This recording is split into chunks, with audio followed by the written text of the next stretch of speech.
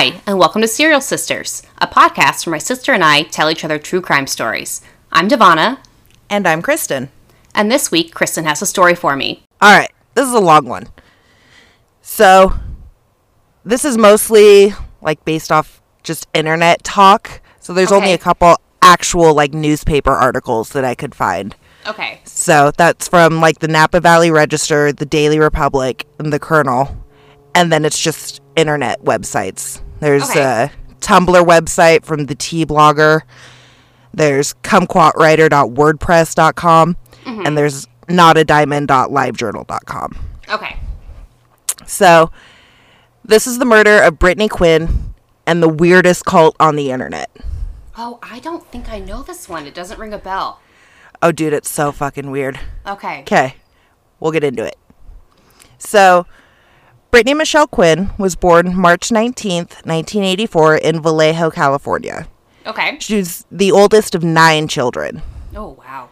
She was involved with a couple different churches, and she did a lot of outreach work with them, including a mission trip to Mexico, going to China to teach English, and going to Indonesia to help with relief efforts after the 2005 tsunami.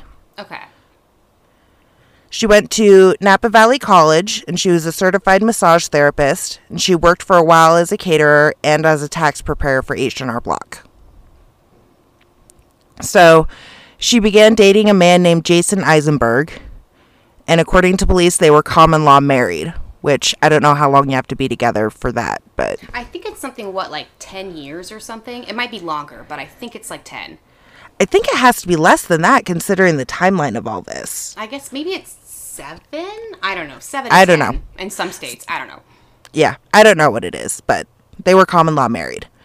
So they owned 2 houses together, one in Sacramento that they had bought in 2007, and one in Fairfield, which is about an hour from San Francisco, that they had bought in 2008. Mm-hmm. She also worked for his website production company, Sky House Media, that he ran out of the house in Fairfield.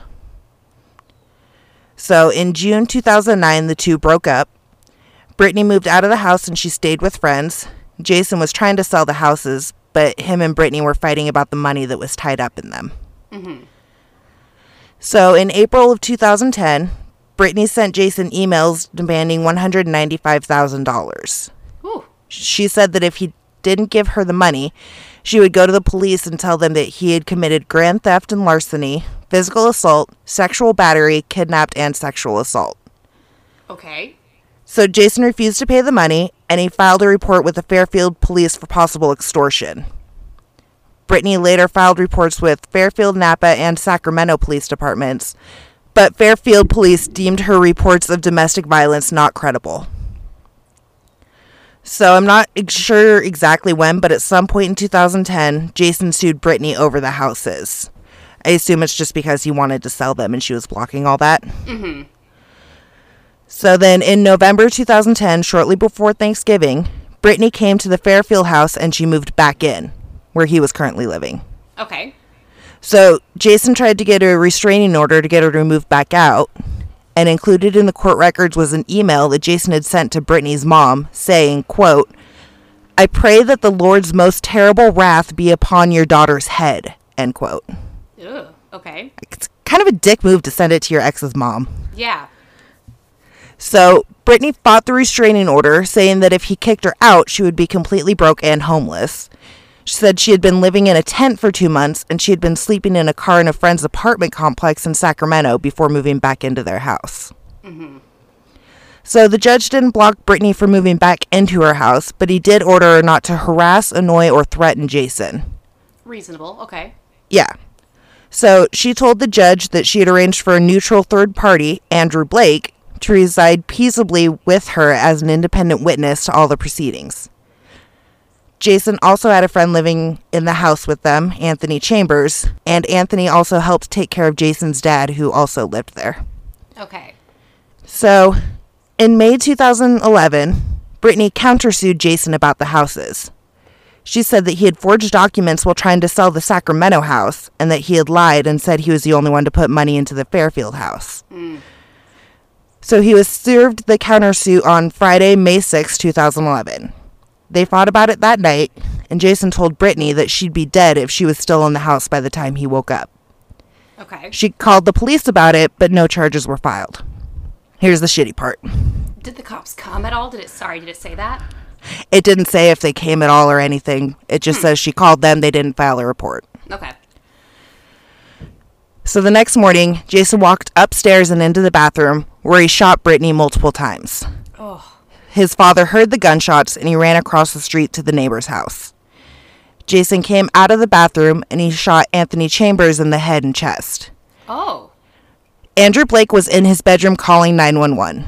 Jason walked in and tried to shoot him, but the gun didn't fire. Andy said he heard it click 3 times. Oh.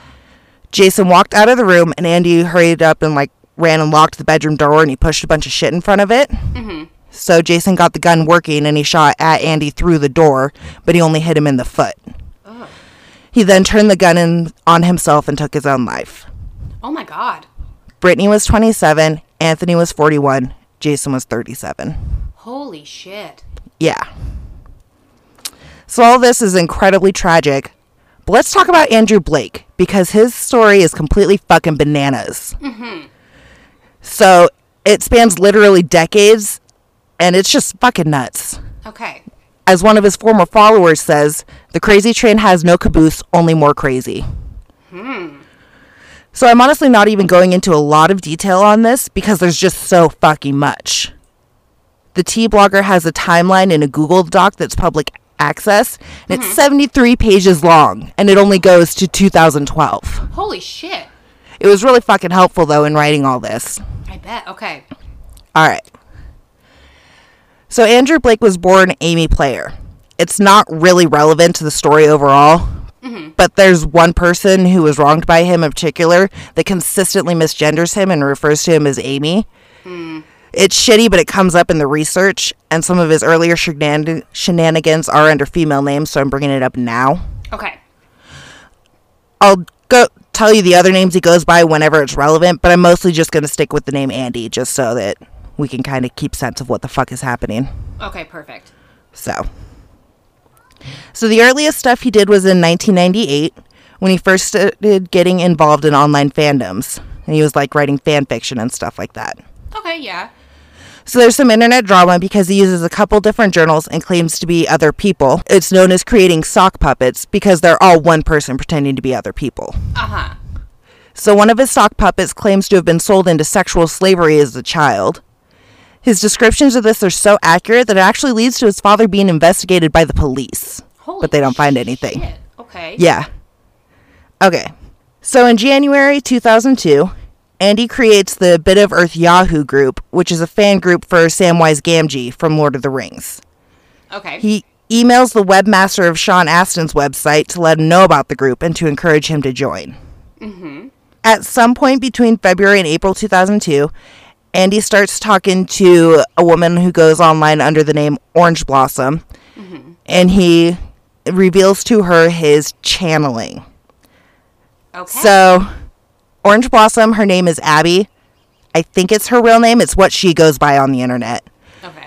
And she's written extensively about her side of the story, and you should definitely go read it all. It's at kumquatwriter.wordpress.com, or, because that's just her general blog, and it has everything. If you just want to read the shit about what she went through with Andy, you should go to kqcrazytrain.wordpress.com. Okay. And she's also on Tumblr. Yay. Okay. So the shorter version is that Abby was pretty unhappy in her life and her marriage, and she started getting into fandom for Lord of the Rings and escape. She found Andy's writing, they started talking, and they became friends. So this is where it gets more complicated, because either Andy has pretty severe mental illness issues, which is his version, or he has some mental illness and severe manipulation issues, which is Abby's version. Okay. Either way, get ready for some weird shit. Ooh, okay, I'm ready. Okay. So Andy convinces Abby that he's able to channel other people. He could channel pretty much anyone as long as they were also able to astral project, or if they were inebriated. Okay. Also, those two are related. Cool. well, but if you're inebriated, your defenses are down or something. I guess that's true. Okay. And I guess that means he can channel your soul if your defenses are down. Okay. He couldn't just do this with people on our planet. According to him, there are an infinite a number of realities, all overlapping, kind of like string theory, I think. And he can channel people from any of the other realities as well. Okay. I thought string theory had been debunked. Dude, I have no idea. I don't know. Sorry. Go ahead. Also, this is back in the early 2000s, so. Okay, true. Mm-hmm. So, according to him, Tolkien could do this too, and that the world that the hobbits are from is a real world, and he just channeled them and he wrote their stories. Okay. So, Andy approaches Sean Astin at a 9/11 memorial, and he asks him to participate in a community service project, and he announces the Project Eleanor on the Bit of Earth website, and we'll get into that in a second. Okay. Very classy, though, going up to him at a 9/11 memorial. Well, I mean, how often is Sean Astin out in public? That's true. It's probably the easiest way to get a hold of him. It's kind of creepy, I agree. Yeah. You probably should leave him alone, but whatever. Whatever. So, in October, Andy moves in with Abby. Her marriage is falling apart and she's unemployed, and her house goes into foreclosure not too long after. And they also move in a few more people, including a teenage girl, although they have her mother's permission. It's still just weird. Mm-hmm. They call themselves the Bag Enders. I think Bag End was where the Hobbarts lived. I have no idea. So this is where Andy starts his cult in earnest.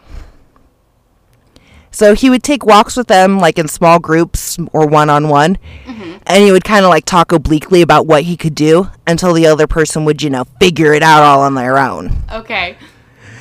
So when he would channel someone else, he would talk differently, his mannerisms would change, and he fully behaved like another person. And then whenever he came back, whoever was there would have to tell him what happened.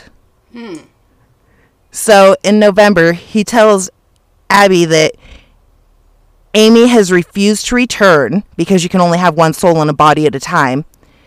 And that basically Amy has ended her own life in spiritual form. Okay. So because his body needs the soul to work, it duplicates the last soul that was in it, which was Elijah Wood. Oh. So he thinks that he's now the duplicate soul of Elijah Wood. Okay, cool. So he now starts going by Jordan Wood, which I think Jordan is Elijah Wood's middle name. Oh, okay. He tells people outside the cult that he's Elijah Wood's cousin. Okay.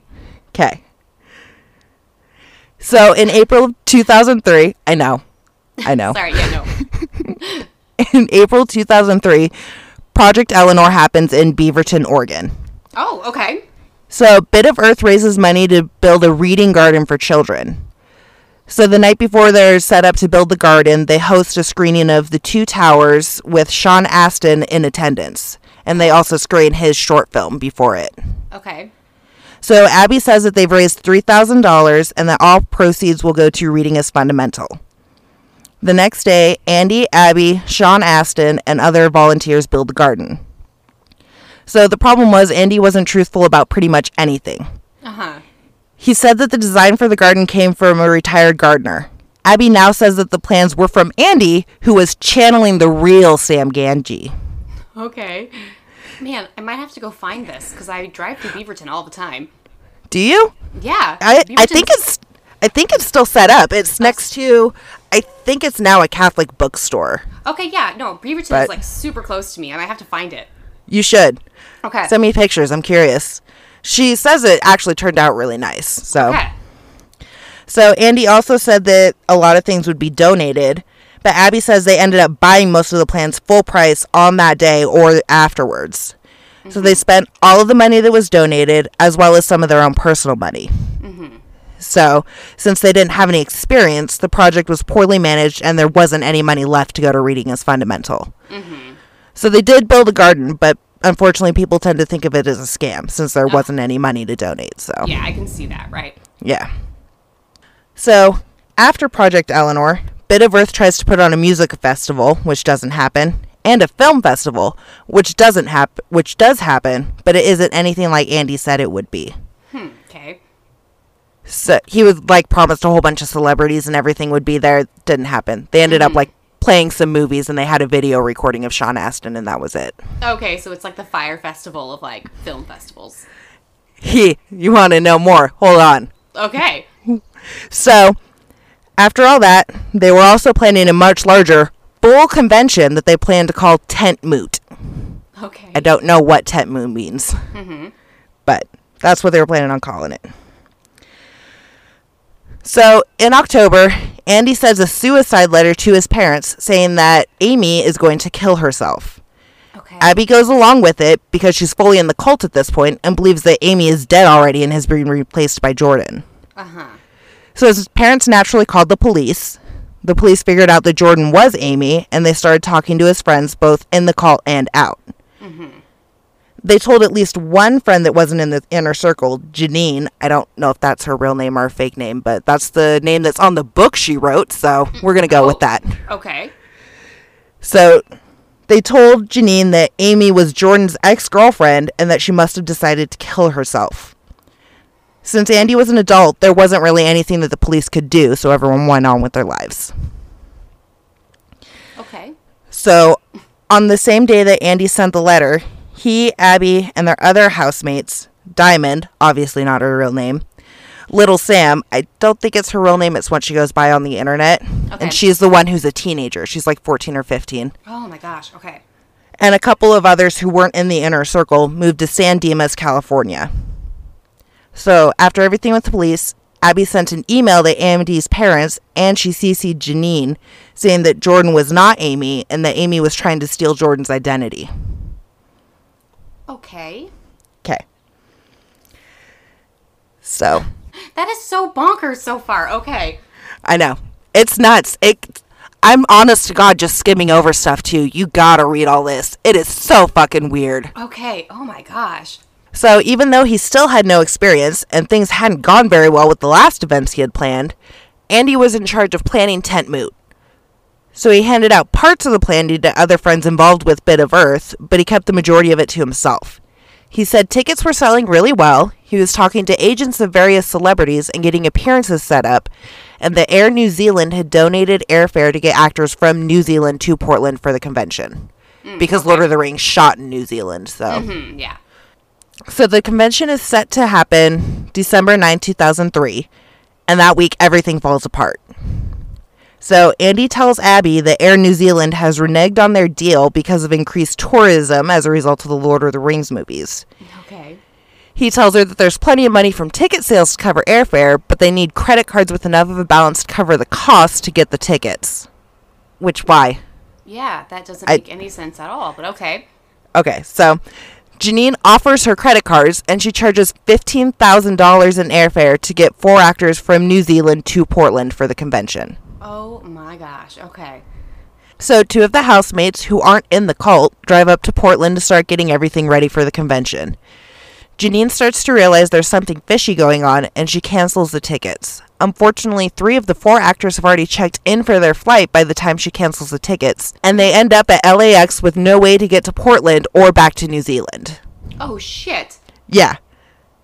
So when Janine cancels the tickets, Andy knew there was no way the convention was going to happen, and so he attempted suicide. Abby, Diamond, and Little Sam found him on the bathroom floor next to some puked up pills. He was rushed up to the hospital, he had his stomach pumped, and he was held for 48 hours. Damn. Okay. Abby now believes this attempt to be fake, and that he was trying to get out of dealing with the fallout from Tent Moot falling apart. Right. Sounds like it. So she says that he took NyQuil Liquicaps, Advil, and multivitamins, and that all of them still had their shape in the vomit. Okay. And that, like, he could vomit on cue. It was part of the channeling Oh. he was capable of just making himself vomit. Oh, that's gross. Okay. Yeah. That's a skill. I know. So Abby went and picked up the actors from LAX and took them to dinner with the little money that they had. One of the actors had relatives in LA, and he spent the night with them. The other 2 went back to their apartment. So they had just moved there. They were pretty broke. So all they had in the apartment was a couch and mattresses on the floor in the bedrooms. They didn't have, like, bed frames or anything. Uh-huh. So the actors slept on... Yeah. The actors slept on the mattresses, and everyone else slept in a pile in the rest of the apartment. Oh my gosh. So Janine didn't want the actors to use the return half of their tickets because she wouldn't be able to get a refund if they did. But they had come to U.S. for work that was now non-existent, so they used them to get home anyways. Uh-huh. Because they were supposed to be getting paid to go to the convention and getting fees for autographs, all sorts of shit. Right. Yeah. What do you expect them to do? Yeah. So they used the other half. They went home. So not long after this, little Sam's parents wise up and they take her the fuck home. Which, why, what's wrong with her parents that they let a teenager go into all this? I know, yeah. You're like, good for you? Yeah. So. Okay. So on December 15th, Andy is arrested for identity theft, but charges are dropped when it becomes apparent that he's trying to change his identity, not steal someone else's. Okay. So Janine also went to the cops about all the money issues, but charges were never brought. Abby and Andy signed a voluntary agreement because they had run a raffle without the correct documentation, and they had used Reading as Fundamental's name without a written agreement. So neither of them are allowed to solicit donations in the state of Oregon anymore. Okay. So after all this, Janine, who is still pissed, writes a book called When a Fan Hits the Shit about her side of the story. Okay. I bought it because I first read about all this shit years ago. So I bought the book and I've read it. I just didn't reread it for this. So if you want to borrow it, you can. Man. Yeah. I know. You can borrow it if you want. However, Janine is the one who consistently misgenders him and calls him Amy throughout the entire book. So just be aware of that. It's shitty. Okay, yeah, that's good to know. Like, honest to God, the fact that he was assigned female at birth is the least interesting thing about all of this. Exactly, yeah. Like, I just don't understand why. I know. It's the most normal thing about him because he's fucking nuts. Yes, exactly. Oh my gosh. So, a lot of shit happens over 2004 and 2007, and you should definitely read what Abby and Diamond have written about it. But to sum it up, because there's a lot and it's all fucking bananas, Jordan dies. Andy ends up with the duplicate soul of Orlando Bloom, which is how he ends up with the name Andy. Okay. So they lose the apartment and they move into a motel. Diamond gets kicked out by Andy. Andy and Abby work as costumed characters on the Hollywood Walk of Fame, and they survive on whatever tips they can get for taking pictures. Andy has his name legally changed. And while all of this is going on, Andy is still channeling so many other characters and keeping his stories evolving. Abby estimates that there were 80 or so others that came through Andy. Oh my gosh, okay. Yeah. She said it was a lot. Seriously, go read it. It's fucking nuts. Gosh, okay. Oh my gosh. Okay. So Andy starts to deteriorate more and more, and he's becoming more and more paranoid that government agencies are keeping an eye on him because he's special and he can channel. So they believe they'll lock him up for it. There's also a low level of paranoia among the characters on Hollywood Boulevard, with rumors that the police are going to do random sweeps to remove any bad characters. Okay, yeah. Apparently it was also illegal for a little bit, but then they made it legal again, so I don't know. So in February 2007, he decides that they need to get to Canada and claim political asylum. Okay. So Andy and Abby pack their belongings into 3 suitcases, and they tell everyone that they're moving to New York. So they fly to Buffalo, and then they try to walk across the border to Canada. Smart, okay. In February. Yeah. So understandably, the border agents don't believe that the government is after me, but they allow them to sleep on the floor of the office for the night. Oh, because they're Canadians. Yeah, they're nice. They're nice. So Abby calls her mother for help, and it turns out that Abby's mom is a badass who's been preparing for this since Abby first started getting involved in the cult. So part of Andy's channeling included therapy for Abby that uncovered childhood trauma that she had. Of course. None of it was real. And she had written all of this to her parents, and she had cut off contact. Oh my gosh, that's terrible. So her mother found a therapist that specialized in deprogramming and folie à deux, and she had him on standby. So she flew out to Buffalo, took Andy to his parents, and she brought Abby home and took her straight to the fucking therapist. Oh, hallelujah. Yeah. So while Andy was with his parents, he started therapy as well, but by his own admission, he wasn't truthful with his therapist because he believed government agents were still after him, so it didn't really help anything. So he's still paranoid, yeah. Yeah. But Abby's now married and she has a kid, and she seems to be doing pretty well after all this. So good for her. Good for her. Her mom is a badass. Yeah. Okay. So Andy lies low for a while. All that was just background for what we're getting into with Brittany, just so that you'll understand what the fuck it was he was doing. What the fuck? Okay. It's just nuts. Andy lies low for a while, living with his parents and going to therapy. So in April of 2008, he wrote a fan fiction called Dumbledore's Army Still Recruiting under the name Than Fiction in response to a challenge on the website The Quidditch Pitch. Mm-hmm. By June, he had expanded it to the 256,000 word story, gosh. Dumbledore's Army in the Year of Darkness. That's fucking long. Yeah. That is a lot of work. Anymore. Yeah. It's a fucking book. Yeah. So I haven't read it, but my understanding is that it's about what happens at Hogwarts during the trio's 7th year. So, like, while they're out finding Horcruxes, and while Neville's running Dumbledore's Army and trying to keep the students safe, so. Okay. So, there's a lot of fandom weirdness going on at this time. He's promoting his story a lot, but he's also making up a lot of stuff. So, in various places online, he says that he has a lightning bolt-shaped scar on his forehead, just like Harry. Oh, my gosh. He now says that he's Irish. He fought in militias on both sides of the Troubles. Okay. He has a heart condition that will kill him in less than 10 years. Okay. And that DAYD is the first thing he's ever written. Okay. So other than the heart condition, all of this is very easily disproved. Right. But due to his magnetic personality, a lot of people believe him. That's crazy. I mean, if he starts cult, gets all these people pulled in, he's obviously a very magnetic person. Yeah. People clearly believe him. It's not like a lot of people are inclined to fact check these days anyway. Yeah. So, yeah. So, on March 2nd, 2009, the DAYD verse community was created. Members of the community call themselves the Dadians, is how I'm guessing you say it. So, when people start figuring out who he is and how none of his past fits with what he's saying, he says that he is a U.S.-born citizen, but he was raised by his Irish immigrant grandfather. So he now has an Irish accent that he says is real, and that he hid it for years in order to fit in better. Oh, it's so convenient. Okay. He implies that he was raised to be sent to Ireland by his grandfather to settle a score with the IRA. Okay. So, in June, Andy tells the Dadians that he doesn't just write the story, but he experiences it. He feels the pain the characters feel. And then this is a quote. Honestly, I've sometimes wondered if I'm hooking into past lives or ghosts or on some psychic plane, and my conscious brain can only interpret it by plugging into a pre-existent matrix of a fantasy world.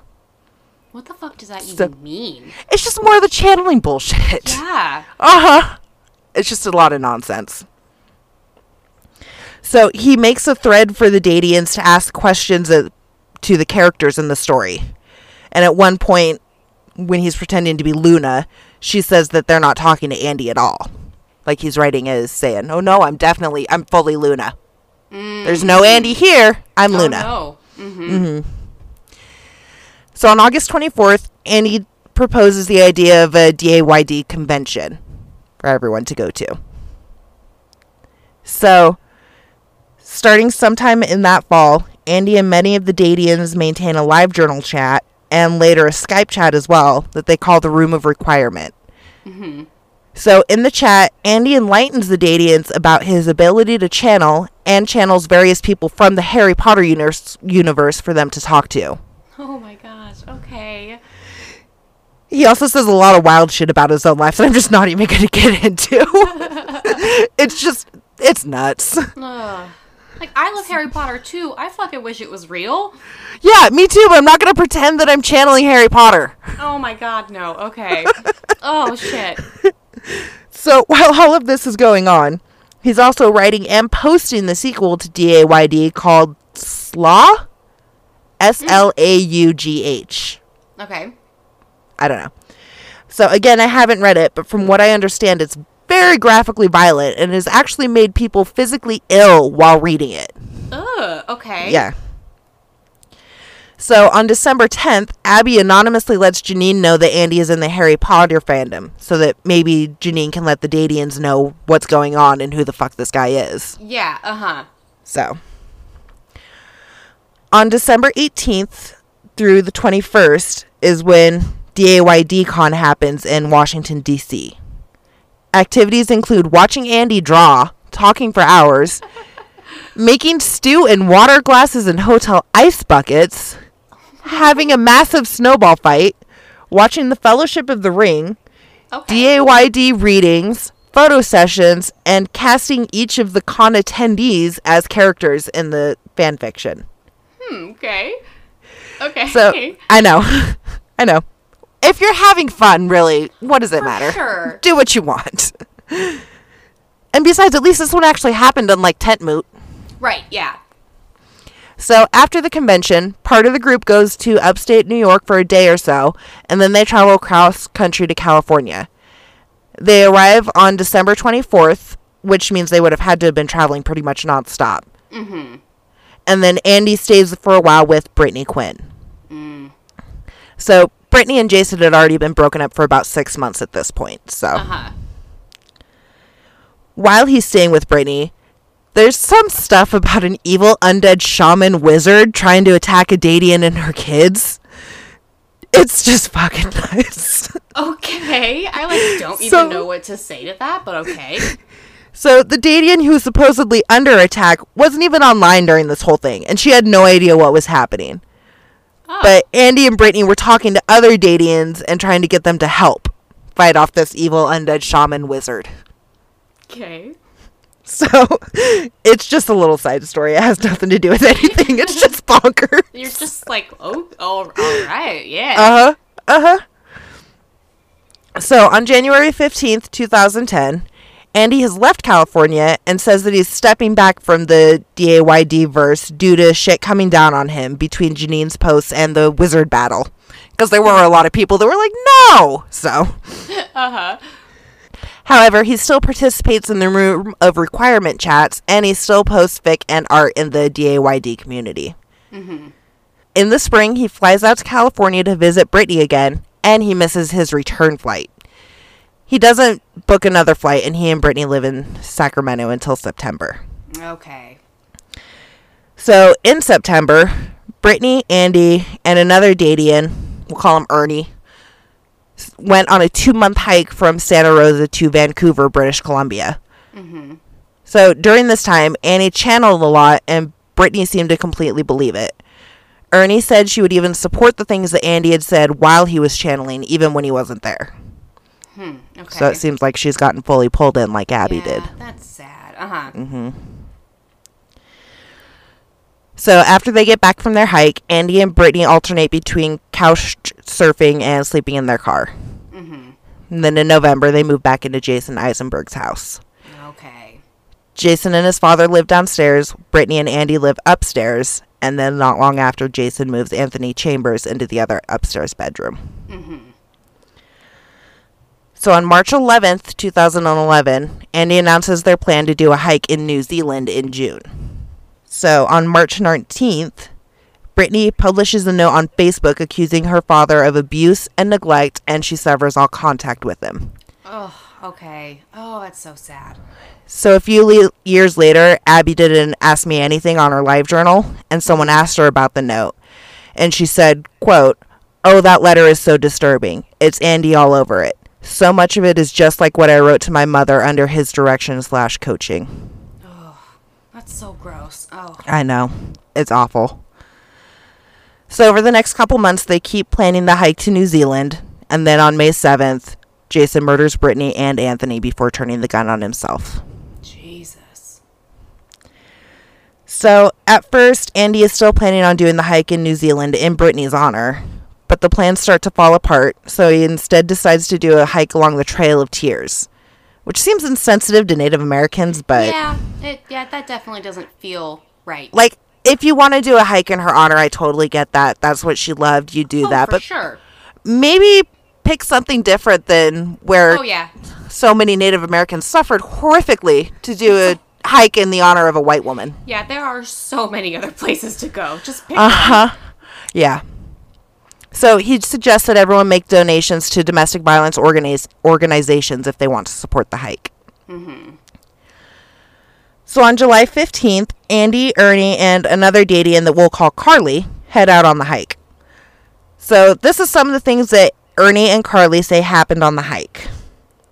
So much of the route, which Andy had planned, involves construction zones, roads with no shoulder, and generally unsafe terrain. Of course. What do you expect at this point? I know. They have many close calls with large trucks. Ugh. They often do not have sufficient food or water for the energy they're expending on walking a minimum of 20 miles a day. Oh my god, no thank you. The hike takes place at the heat of summer, and the heat and humidity are extreme. At times, Andy will not allow the group to stop when one of them needs medical attention. Sometimes they receive help from actual medical personnel that they meet along the way, and sometimes Andy channels a doctor that makes up potentially dangerous treatment that doesn't work, because Jesus fucking you can't Christ. channel a doctor. No. Conversely, when Andy doesn't feel like walking, he fabricates injuries and illnesses, mostly affecting Ernie, that require them to stop. Andy draws Ernie and Carly into many long conversations about their past, their families, their beliefs, their dreams, their psychological issues, which are diagnosed by Andy, Of course. how to make their lives matter, and so forth. So, ultimately, he manipulates Carly into writing letters to her family that include false accusations of abuse and commentary on their relationships as part of her process of growing out of being a perpetual 12-year-old, in his words, and a middle-class princess. Oh, that's nice. Okay. Yeah. This fits the pattern that Andy established with Abby and Brittany. Ernie loses 60 pounds over the 2 months that they hike. Holy shit. And Carly has lingering health issues for years. So they finish the hike on September 9th, and Ernie and Carly actually get married in Vegas on September 12th. Aw. And they get the fuck away from Andy, obviously, since if they were still like, under his spell, they wouldn't have said all this bad shit about it. So. Yeah, there's like, fuck you. Uh-huh. As far as I know, they're still together. That's sweet. Okay. So that was really pretty much the end of what I was going to talk about, because that's the last of Brittany. I'll do a little bit of summarizing up here at the end, but there's just so much, honest to God. Crazy. Oh my We're 40 God. minutes in at this point already, Yeah, so. what the fuck? So at some point, he moves back with his parents, and he gets back into therapy. He made a post in the DAYD community on June 28th, 2014, admitting to the channeling and apologizing to everyone that he's hurt. Oh, that's so nice of you. So, people also say that he used Brittany's memory in really exploitative ways, even including the hike, and there's just a whole bunch more shit if you want to read into it. That's so fucked up. So basically, his friends now say that he's in therapy and he's better, and that all of the old shit is far behind him, and none of the people who accuse him of shit interact with him anymore, so they wouldn't know whether he's better or not. But all the people who were friends with him before say that his behavior online hasn't changed at all, and that his new friends are too sucked into his personality to see what's happening, and that they know all this because they went through it all, so. Exactly, right? Like, yeah, a tiger doesn't change its stripes. Yeah. Yeah. But, I don't know. That's So crazy. yeah, that's it. I couldn't do anymore. I researched this off and on for an entire week. Oh my gosh. There's so much. There's such a convenient story to be like, oh, well, I'm changed now. Yeah, I know. But it's just like, when you've set that pattern for years and years, oh my gosh. There's like some drama from 2018 too, like that recently, of him being really weird with some people and. Yeah, his like perpetuation towards doing the conventions and stuff, like that is so I know. weird. Like, He just, yeah, he constantly wants to have could people not that he just stop. pulls in. Yeah, That's crazy. That was a good one. I know. No, I had It's just never fucking heard of nuts. that. Well, no, it's the sort of thing that unless you're in the right part of the internet, you're never going to hear about it. No. Yeah, Jeez because it's Louise. so fucking weird. Like, amen for internet holes. Yeah. Ugh. So yeah, that's it. That was really good. Good. I'm glad you liked it. Oh my gosh. Yeah, I'm gonna have to do some reading. Yeah, you definitely should. It's so fucking nuts. That's crazy. Thanks for listening. You can email us at serialsisters@outlook.com or follow us on Instagram and Twitter at Serial Sisters. Bye.